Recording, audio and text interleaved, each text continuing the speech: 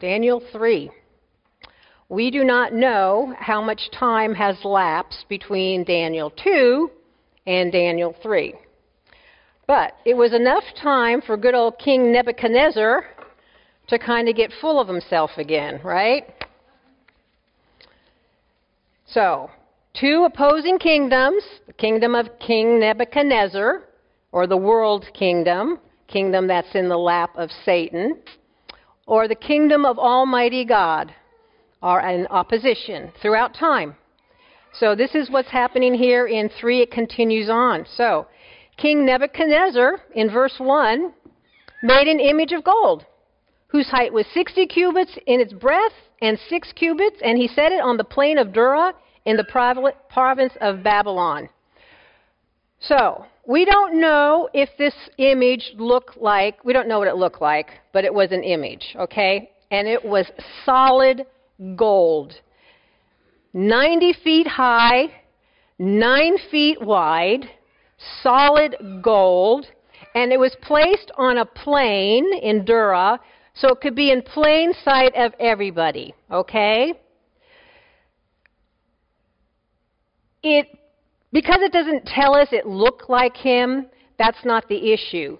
The point is that he made it, and he set it out there, so and he could control everybody to come and worship. Now, this plain of Dura, it was, for miles you could see, the plain of Babylon, okay? Nebuchadnezzar is saying with this gold image that my head's the head of gold. I just don't want to be the head. I'm going to be the whole bloomin' thing. And I'm not going to have Daniel's God tell me when that kingdom of silver comes in, it's going to knock it down. I am going to have a lasting kingdom. I am going to make a name of myself forever. And I'm the one in charge to do this, and I'm the one to tell my people how they're going to worship. This is what was going on here. He wanted his rule to endure. Well, if we go to Isaiah 14:12, this is the famous Satan's I will. How you are fallen from heaven, O day star, son of dawn. How you are cut down to the ground, who laid the nations low. You said in your heart, I will ascend to heaven above the stars of God. I will set my throne on high. I will sit on the mount of assembly in the far reaches of the north. I will ascend above the heights of the clouds. I will make myself like the Most High. But you are brought down to Sheol, to the far reaches of the pit. This is a theme that's been playing out through history, and this is what's going on now. He's wanting to make a name for himself. He's rebelling against God, sinful man, just in the lap of Satan. Verse 2, Then King Nebuchadnezzar sent to gather the satraps, the prefects, and the governors, and the counselors, and the treasurers, and the justices, and all the officials. Satraps are lieutenants, prefects are princes, all the important people. He brought all of them together for the dedication of the province, in the province, to come to the dedication of the image that Nebuchadnezzar had set up. This plain of Dura is the same plain where the Tower of Babel once stood. Now, if we go back to the Tower of Babel in Genesis, it had two goals. The first goal was the builders were attempting to make a lasting legacy for themselves. We know that from Genesis 11:4. Let me just look at that I should have bookmarked it, but I know where Genesis is, so we're going to go there right now. Genesis 11:4. It's important to hear what they said here. 11:4, they say, Then they said, the people, Come, let us build ourselves a city and a tower with its top to the heavens, and let us make a name for ourselves, lest we be dispersed over the face of the whole earth. Two things going on there. One is they're going to make a name for themselves, a lasting legacy, a self-glorification. And the second one is they're going to prevent the people from scattering throughout the earth. We know that God said in Genesis 28 to the people, multiply, be fruitful, multiply, and fill the earth. Spread out, fill the earth. Satan's in direct opposition of that. So we're going to gather together to Tower of Babel. We're going to hang together. We're going to do this. And God even said if they hang together like that, it could be very dangerous what they're capable of. We are seeing that today. I'll get more into that maybe, but don't get me really started, okay? But there's nothing new here going on today that it wasn't happening back then. So they wanted to make a name for themselves, self-glorification, and they wanted to keep the people united. I had a woman once ask me, she was a young mom, and she didn't know if she should have more kids or not because of the world's falling apart. And I just said, that verse in Genesis said, be fruitful and multiply and fill the earth. As far as I know, God hasn't taken that back yet, right? Right? So let's keep having babies, right, Winnie? We like babies. So the same idea is happening here. This is being put on the same plain where the Tower of Babel was. Nebuchadnezzar's statue had the same two goals. He wanted to establish his testimony to his glory forever, and he was going to pull all these people in. They all came in. He was unifying his kingdom. He was gathering all of these leaders together.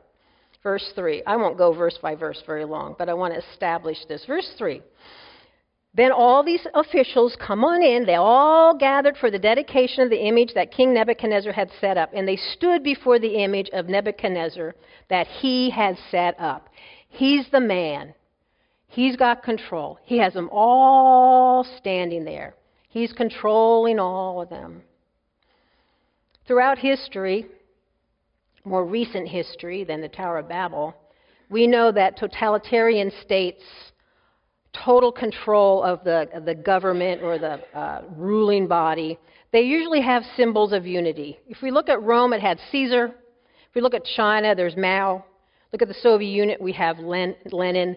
And these are when totalitarian states, when they get the people in authority get they want everyone to have an allegiance to the government first. First and foremost, it's your government. And then, secondly, you can choose whatever God, religious freedom. You can choose whatever God you want to worship or whatever. Well, as Christians, we find ourselves button up against that from time to time. And we're going to find ourselves with that more and more. We have, if you watch any of the news, if you have other news sources besides the main news stations, you've probably all heard of the one world government and all the plan, and they've been talking about one world government for a long, long time. This is the same idea.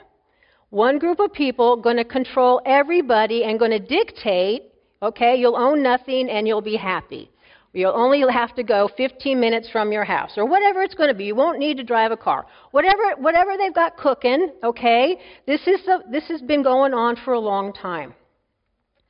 This is Satan is behind all of this, losing our freedoms and losing our freedom and ability to serve God above everything else. So it puts Christians in a dilemma, because sometimes that bumps up against it. So this is what we're looking at with Shadrach, Meshach, and Abednego, and we're going to learn from them how to go through that and how to even navigate the world that we live in.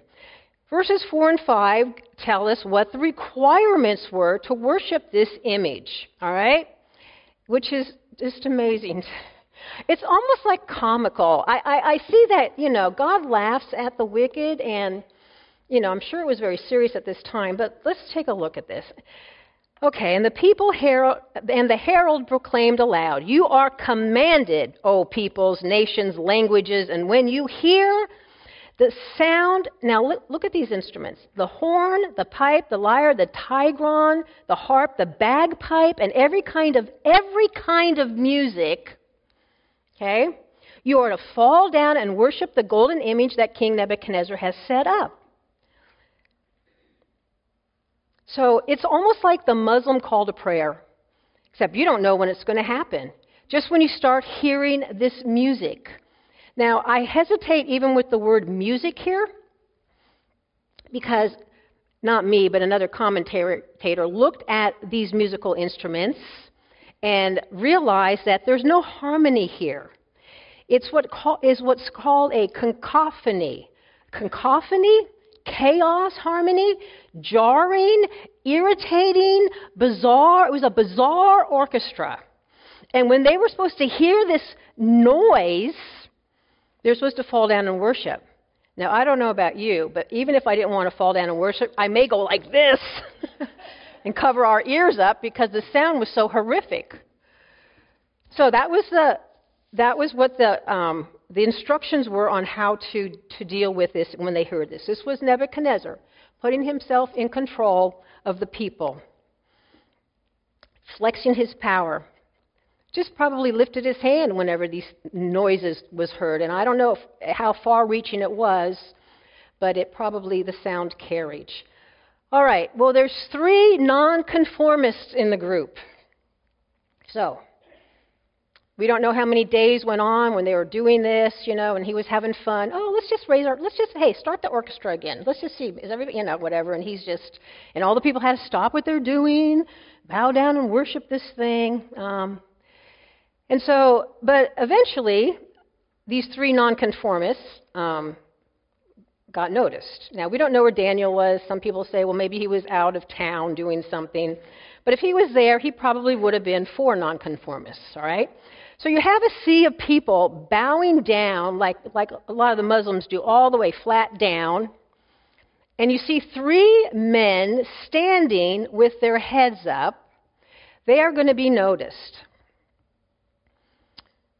And they're standing because God has told them not to bow down and worship any other image, but only to worship the one true God. So this was obviously a time that when, as Christians, you take a stand for God, you're going to be noticed. Sometimes we take a stand for God, and it's not noticed. We can kind of stay hidden in the crowd or whatever, or not show up at an event because we didn't like it or don't support something, all right? But even so, even in private, we have a great cloud of witnesses. The angelic beings watch us just with interest to see how God is going to deal with us. So we have this great cloud of witnesses that is always watching us. And we always have God who's watching us. We always have Him watching us. Why is He always watching us? One of the attributes of God is His omniscience. He is omniscient. He is all-knowing. He is infinitely aware of everything. He has understanding and He has insight. God's omniscience is one of the characteristics of Him in His kingdom that we're going to find out that Nebuchadnezzar didn't have, right? Nebuchadnezzar is not omniscient. Why do we know that? Because he didn't notice these guys standing up. He had to be told, didn't he? He had to be told. So, moving on in verse 8.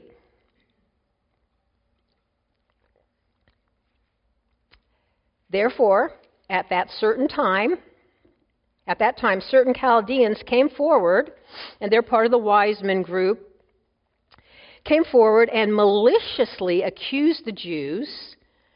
They declared to the king, Nebuchadnezzar, "O king," and listen to the way they phrase this. They're very crafty in how they word it in just a way to bring about the most irritation in this king. Start out by, "Oh king, you're so great," and everything, and you have made this wonderful decree that everyone who hears the sound of the horn and all these instruments shall bow down and worship the golden image. And whoever doesn't bow down and worship shall be cast into a burning, fiery furnace. There are certain Jews that you have appointed over the affairs of the province of Babylon. Shadrach, Meshach, and Abednego. These men, O king, pay no attention to you which is a lie, and they do not serve your gods or worship your God's image, which is true, that you have set up. So why were these Chaldeans so maliciously coming after these young Jewish boys? Because these young Jewish boys are put in charge of their province because of something that Daniel had asked Nebuchadnezzar. When Daniel interpreted the king's dream, he requested that his friends would be in nice places. So these Chaldeans, these certain Chaldeans, were probably very jealous. These Jewish boys are exiles. They don't even belong here, and now they're put in charge of us. We know how the workplace works, right? We know this kind of stuff happens. And so there was jealousy. And after a while, because they were under the authority of Shadrach, Meshach, and Abednego, there was some resentment going on and everything. So they saw this opportunity when these three men did not bow down. They saw it as an opportunity to, we're going to get them now. We're going to go to the king, and we're going to tattle on them. So they were tattletales. Perfect opportunity. But they were liars, because it wasn't like they didn't pay any attention to the king, right? But they wanted to really this was their chance to be able to get rid of Shadrach, Meshach, and Abednego. So what does one do when obeying the state laws conflict with obeying God's laws, right? When we're pressured to disobey biblical teachings or to conform. Well, remember at the very first part of Daniel 1, Daniel had resolved himself, chapter 1, verse 8. Daniel had resolved that he would not defile himself with the food or with anything else. So probably his friends also, because of what happened with all of that, they were blessed because of that, and how they're realizing the more that we honor God and put Him first and serve God only and stay true to the commands that we've been taught, we will stick with that, and we know that He will take care of us. Okay, so they had resolved themselves to do this. They did not compromise. They did not conform. And that's a hard thing to happen when you're looking at something like a fiery furnace to do. Authority, our government, authority over us is placed there by God, yes. He sets them up and He takes them down. And we're to respect that authority. But that position does not make them God. Okay? God puts them there. We're supposed to respect it, but they are not God. And when there's a conflict between what our God, the ultimate authority and who we worship, is in conflict with what this one that run by, fallen man, then there's no compromise.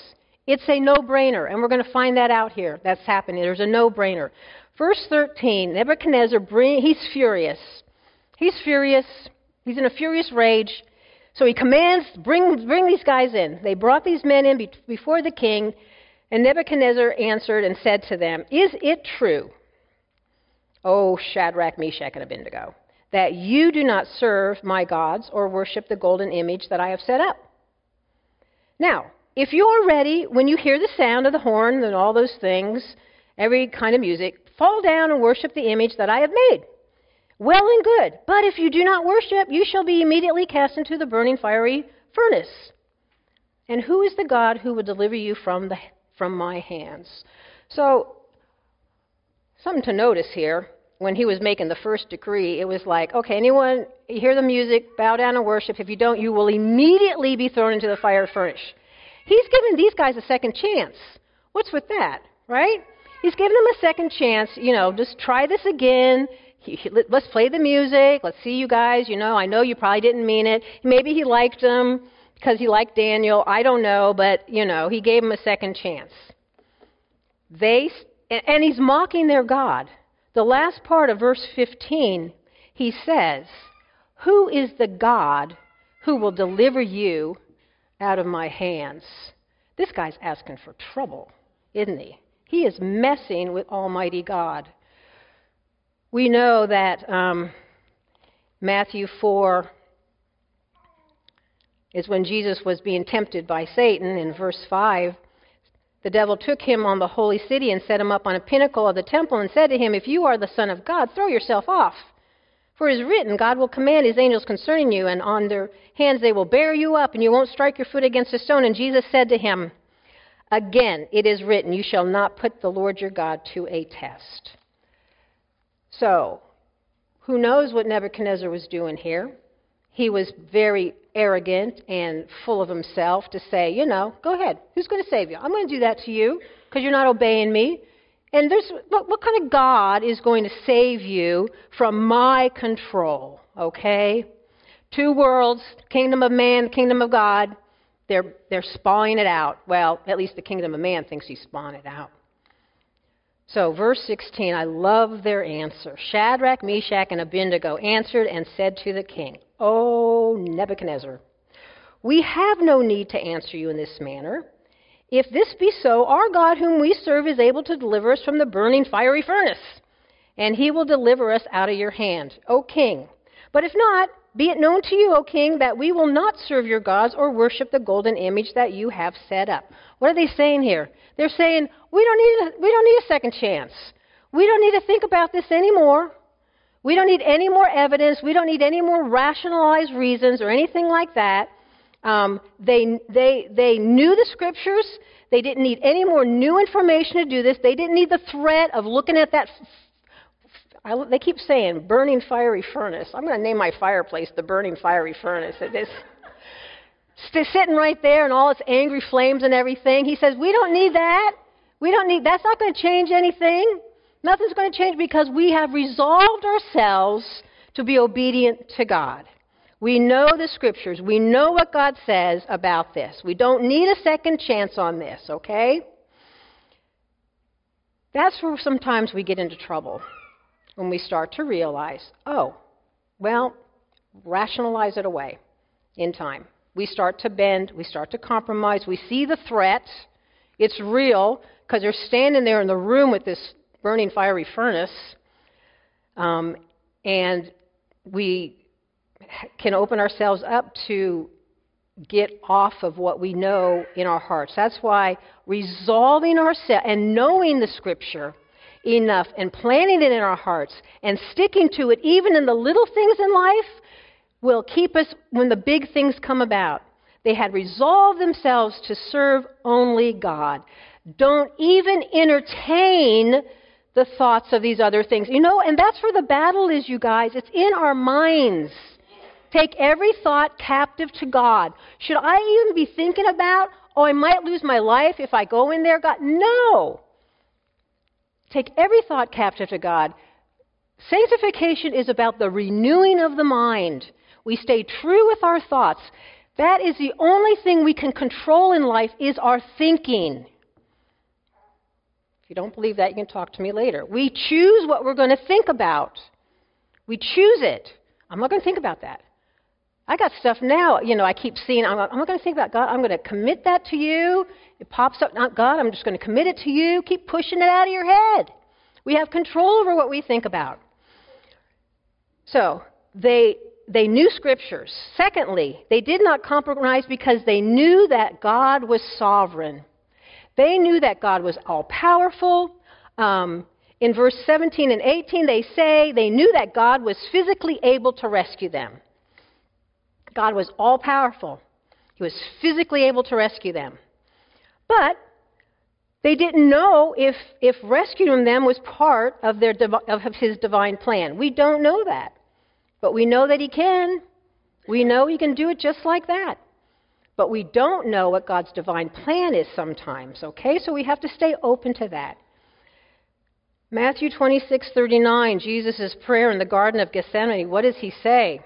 And that was a lot worse than a burning fiery furnace, right? If it's possible, please let this cup pass from me, okay? God's choice. It's God's choice whether he was going to glorify himself in Shadrach, Meshach, and Abednego's deaths, or if he was going to glorify himself through their deliverance. Either way, it wouldn't have affected their decision. Live or die, they would be faithful to God. This is what we have to resolve ourselves to. And then I didn't know that we were going to sing that song today, but it's perfect. Still, I am not ashamed, for I know him whom I have believed, and I am persuaded that he is able to guard and keep that which has been entrusted to me and which I have committed until this day. We are his. We are in his kingdom. Remember last week we talked about being taken from the dominion of darkness and placed into the kingdom of the Son he loves. We're in his kingdom. We're not in the kingdom of the world. That's out there, past all this stuff. So they knew scriptures, they knew God was sovereign, all-powerful, and they were willing to die for their convictions. They had no fear. I honestly think that those guys were not sweating. They may have been sweaty because it was a hot room, but I do not think that their knees were not shaking. Right? We don't face burning fiery furnaces every day. We don't. Thank goodness. I don't know if it'll come to that or not, but we usually don't. But we do face lesser trials all the time. And God gives us the grace that's sufficient for our immediate need. It's like manna. Grace is like manna. Because I remember we were talking, you probably were talking in your groups too, about, I don't know what I would have done if I was there. I don't know. Do you guys talk about that in your group? Yeah. And it's just interesting because it makes you ponder. But know this, grace is like the manna in the wilderness. He doesn't give you it ahead of time so you store it up.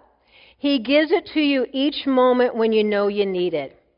And we can rest assured, like Shadrach, Meshach, and Abednego, that if we are facing the open door of the burning fiery furnace, God's grace will be sufficient. So we can all answer that and say with confidence, I'll be okay. I won't compromise. I won't bend because I have resolved myself.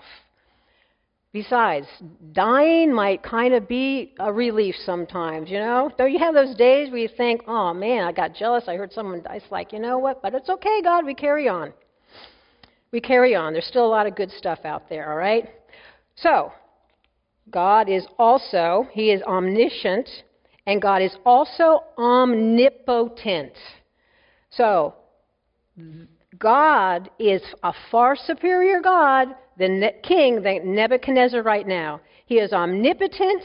He has all the power. There is unlimited power and unlimited authority even over those flames in that burning fiery furnace, which we're going to find out. Okay? Nebuchadnezzar isn't all-knowing, and Nebuchadnezzar isn't all-powerful. Okay. Nebuchadnezzar couldn't even save his own people because who got burnt up? The mighty men that were next to the door. All right, he's pretty burning fiery furnace himself at this point, isn't he? All right, in verse 19. After they tell him, hey, it's not going to matter. Throw us in, whatever. Then Nebuchadnezzar in 19 was filled with fury, and the expression of his face was changed, which really shows what's inside. He couldn't contain it. He lost his composure. Nebuchadnezzar can't even control his own emotions, let alone control a bunch of people in his kingdom. So he orders the fiery furnace to be heated up 7 more times.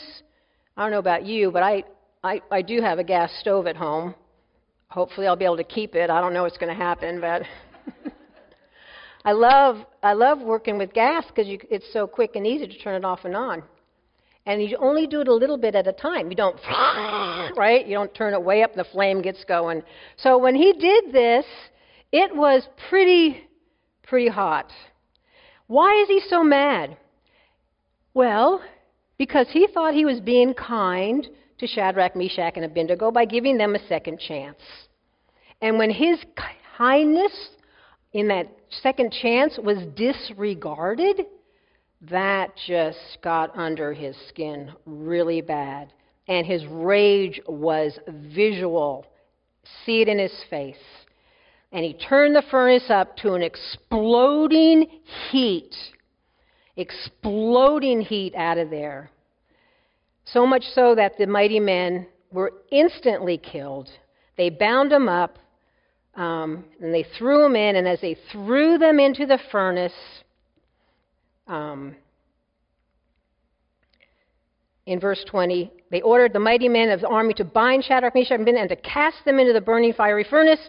And these men were bound in their cloaks and tunics and hats so they could catch fire a lot quicker in the burning fiery furnace, because the king's order was urgent and the fire overheated. The flame of the fire killed those men who took up Shadrach, Meshach, and Abednego. When they brought them near there, and there's 3 Shadrach, Meshach, and Abednego fell into the burning fiery furnace. So here they are, and they throw them in there, and they just kind of immediately, the flames, the heat, the whatever it was, immediately killed these men. So it's sad. It's a sad story. I know that's the part that Oliver said he liked the best. But it's a cool story with that. But it's an amazing story, because God is also saying that I'm a God, that I am so powerful, I can take care of my people. Nebuchadnezzar, you're not such a great king. You can't even keep your own people safe. So in verse 24, Nebuchadnezzar is just amazed. He's astonished. He rose up in haste, and he declared to his council, "What? Did we not cast 3 men in there?" "Yes, O king, 3 men went in there." And he answered, "But I see 4 men unbound walking in the midst of the fire. And they're not hurt. And the appearance of the 4th is like a son of the gods." Gosh. I mean, we have words to read it, but to actually experience something like that would have just been no words to say anything. But he's puzzled. He's shocked. He's amazed of what he's seeing in there. Now, probably the fourth person is like sons of God. And then verse 8, Nebuchadnezzar does identify, 28, he identifies them as that God sent his angel in there to take care of them. So probably this was not a Christ appearance in the Old Testament, but I'm not going to argue with you on that. You can think that if you want. He calls them like sons of God here, and he refers to them as an angel there. The point is this, that God is with us when we go through trials. Or we have angels, or he's with us all the time anyways, but sometimes he has the manifestation of an angel, because we can entertain angels and not know it, right? So he's with us. When we go through these things, he's with us. And this is a physical demonstration, a manifestation of the presence of God with us when we're in distress. God didn't just rescue them out of there. He was with them. He was with them. Emmanuel, God does dwell with his people. Remember a couple weeks ago? It was, the wise men were saying, well, the gods don't dwell with us, so we don't know this. Our God does dwell with us. One of my favorite verses. There's so many. But this one, Romans 8:38. Paul says, "I am sure that neither death, nor life, nor angels, nor rulers, nor things present, nor things to come, nor powers, nor height, nor depth, nor anything else in all creation, even burning fiery furnaces, will be able to separate us from the love of God in Christ Jesus our Lord." What a wonderful promise to really own in your heart.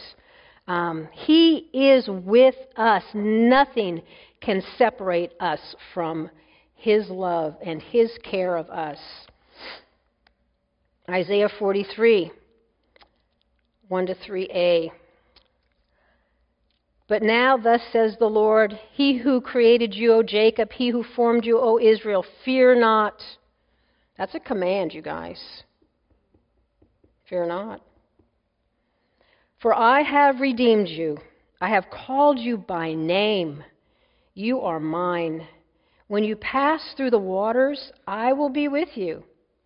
And through the rivers, they shall not overwhelm you. When you walk through the fire, you shall not be burned, and the flame shall not consume you. For I am the Lord your God, the Holy One of Israel, your Savior. Notice that passage is not saying, I'm going to show you the route around the water. I'm going to show you the way to get around the furnace. He doesn't say that, does he? He said, I'm going to be with you when you're going to go through that. Why is that? It'd be so much easier, God, if you just kind of kept all that stuff away from us. When we go through tribulations, when we have tribulations, when we go through trials, and that's what we should anticipate in life, by the way, you guys. We're promised those things, okay? Because when we go through those things, when we experience these things, that is when our faith is on display. If we don't ever do that, I can just say, yeah, I have faith in God.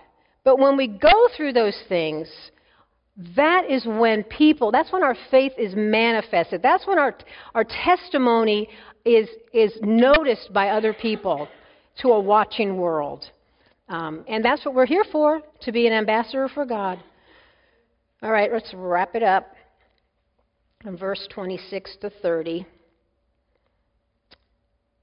Nebuchadnezzar came near to the door of the burning fiery furnace, and he declared, Shadrach, Meshach, Abednego, servants of the Most High God. Now, we've heard him say this before, haven't we? Come out here.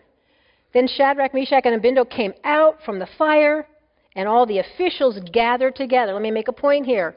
What can really gather people together is God. He's the one unifying thing that really unites people. And they gathered together, and they saw the fire had no power whatsoever over their bodies. The fire had no power over them. I love this part, because all of us probably have sat by a campfire before, right? And said, I got to wash my hair tonight if I sit by the campfire because it'll smell like smoke, right? And he's like this.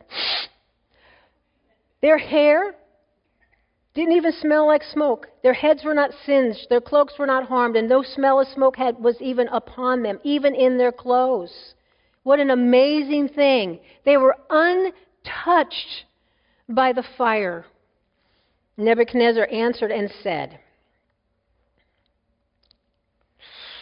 this is an amazing testimony. Blessed be the God of Shadrach, Meshach, and Abednego, who has sent his angel, that's why we think it's not Christ, and delivered his servants who trusted him, and set aside the king's command, and yielded up their bodies rather than serve and worship any god except their own God. What a testimony to this man. The sad thing is, even that's not going to turn his heart, as we're going to find out this next week.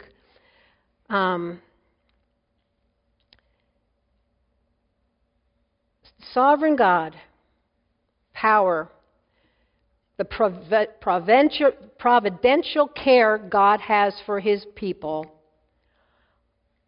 all the time, everywhere, we are finding out that he cares for us and he is with us. Why do we know that? The third O, the third omni. He is omnipresent. He is everywhere in the burning fiery furnace all the time. Wrap your head around that. He is present in all places at the same time. Nebuchadnezzar can't do that. No one else can do that. Only God. Are you getting the idea that God's kingdom is a lot more powerful than the kingdom that Satan's in charge of? Kind of has to give us the idea that we're okay. He's going to take care of us. We don't need to panic. So he acknowledges this. King Nebuchadnezzar acknowledges this, and he makes another decree. He loves to do that. Scribes come up, makes another decree. Therefore, I make a decree. Any people, nation, or language that speaks anything against the God of Shadrach, Meshach, and Abednego shall be torn limb to limb, and their houses laid in ruins, for there is no other God who is able to rescue in this way. Then the king promoted Shadrach, Meshach, and Abednego in the province of the Babylon. Boy, that really backfired for those certain Chaldeans, didn't they? You know, they just kind of didn't work out quite so well for them. But maybe, who knows, that maybe they were in awe and said, wow, maybe we were wrong about these guys all along. Maybe there is something to this God that they serve. Nebuchadnezzar was impressed, but his heart was not changed. I bet you everyone in this room knows people who have said, yeah, God's pretty cool. Talked to someone this week. Yeah, I know God, but I'm just, I'm not ready for that. I don't need that. Nebuchadnezzar, this next week, or the next 2 weeks when we come back, you're going to find out that he sinks pretty low. Pretty low. God's got a sense of humor. One day soon, everyone will be forced to bow their knee before Christ the King. They won't all bow in a loving, honorable, in awe worship of him. It will be more of a bow, because every tongue will bow and every knee will bow and every tongue confess that Jesus Christ is Lord. It will be a recognized acknowledgement for a lot of people, but it won't be and I'm going to do that too. A confession at that point in history does not have the power to save. It will just be a recognition of reality, okay? I did have one more verse I wanted to read here, Isaiah 44, and then we'll sing the chorus of our song. He's omnipotent, he's omnipotent, he's omniscient, and he's omnipresent. Isaiah 44, 6-8. God says this about himself. Thus says the Lord, the God of Israel, and his Redeemer, the Lord of hosts. I read you what Satan said about him with his I ams, right? This is God. I am the first and I am the last. Besides me there is no God. Who is like me? Let him proclaim it. Let him declare and set it before me. Since I appointed an ancient people, let them declare what is to come and what will happen. Fear not, nor be afraid, for I have not told you from the old and declared it, and you are my witnesses. Is there a God besides me? There is no rock. I know not any. He is proclaiming himself, even though I fumbled through the reading of that there is no one like him. He alone is God. Thank you, God. We thank you. We bow before you in how amazing you are. Forgive us for when we doubt, when we fear, when we question, when we bend. Oh, Holy Spirit, give us the strength to live out the last days of our life from here on out, just resolved to serve only you. We love you, Jesus. Amen.